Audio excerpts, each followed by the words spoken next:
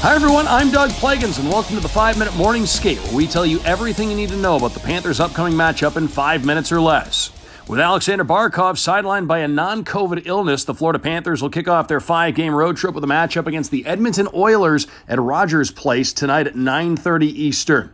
Set to miss his second straight game, Barkov did not travel to Canada with the Panthers on Sunday, but head coach Paul Maurice said the hope is that he'll rejoin the team at some point during the trip once he's feeling better. In 19 games this season, Barkov has recorded 18 points on 5 goals and 13 assists.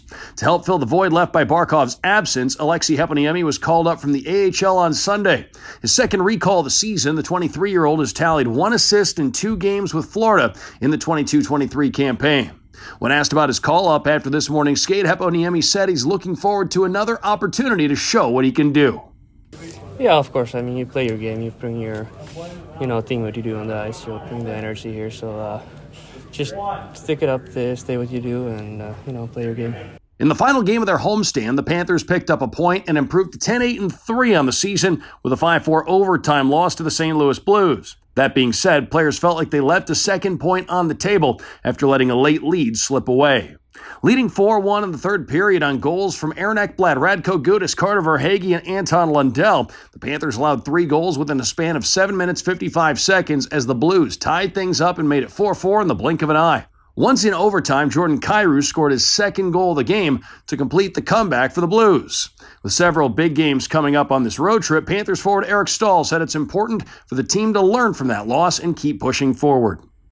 Yeah, big for sure. I mean, obviously coming after last game, we want to respond with a good effort tonight. We got to make sure that we're prepared to go right from the beginning of the game and try and follow that through for a full 60. But great chance for us here on the road to feel good about our game and where we're at. We're wanting to start it off with a big win tonight and just trend in the right direction. So it's going to take everybody, and I'm looking forward to getting started. With Barkov unavailable, here's what Florida's lines could look like tonight. Sam Bennett centering Nick Cousins and Matthew Tkachuk. Anton Lundell centering Carter Verhaeghe and Sam Reinhart. Eetu Luostarinen with Aleksi Heponiemi and Colin White. And Eric Staal centering Ryan Lomberg and Patrick Hornquist. Defensively, Gus Forsling and Aaron Ekblad are a pair. Mark Stahl with Brandon Montour and Josh Mahura with Radko Gudas. Following the morning skate, no starting goaltender was announced. Sitting at 11-10-0, the Oilers are riding high after snapping out of a 2-game skid with an improbable 4-3 win over the New York Rangers on Saturday. With the Rangers leading 3-0 in the third period, Evan Bouchard, who had no goals through 20 games entering the matchup, beat Igor Shesterkin on the power play at 4:40 before scoring again at 7:32 to make it 3-2. At 10:21, Dylan Holloway scored his first goal of the season and first goal of his National Hockey League career to make it 3-3 and tie the contest. With 2:02 left in regulation, Leon Draisaitl cashed in on the power play to stun the Rangers and put Edmonton up 4-3. Connor McDavid leads the Oilers and ranks first in the NHL in scoring with 36 points on 16 goals and 20 assists.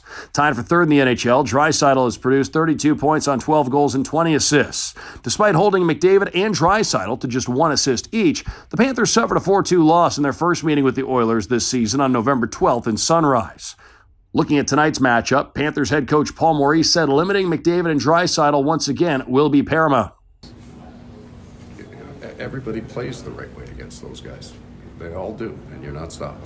So you're going to try to limit, and then so here comes how many cliches do you want? Time and space? We'll keep it to 5. Keep it to 5. Well, we'll lay on that time and space, but it doesn't matter if they have time and space because they're still making plays. So the best way, very possibly, is you have the puck.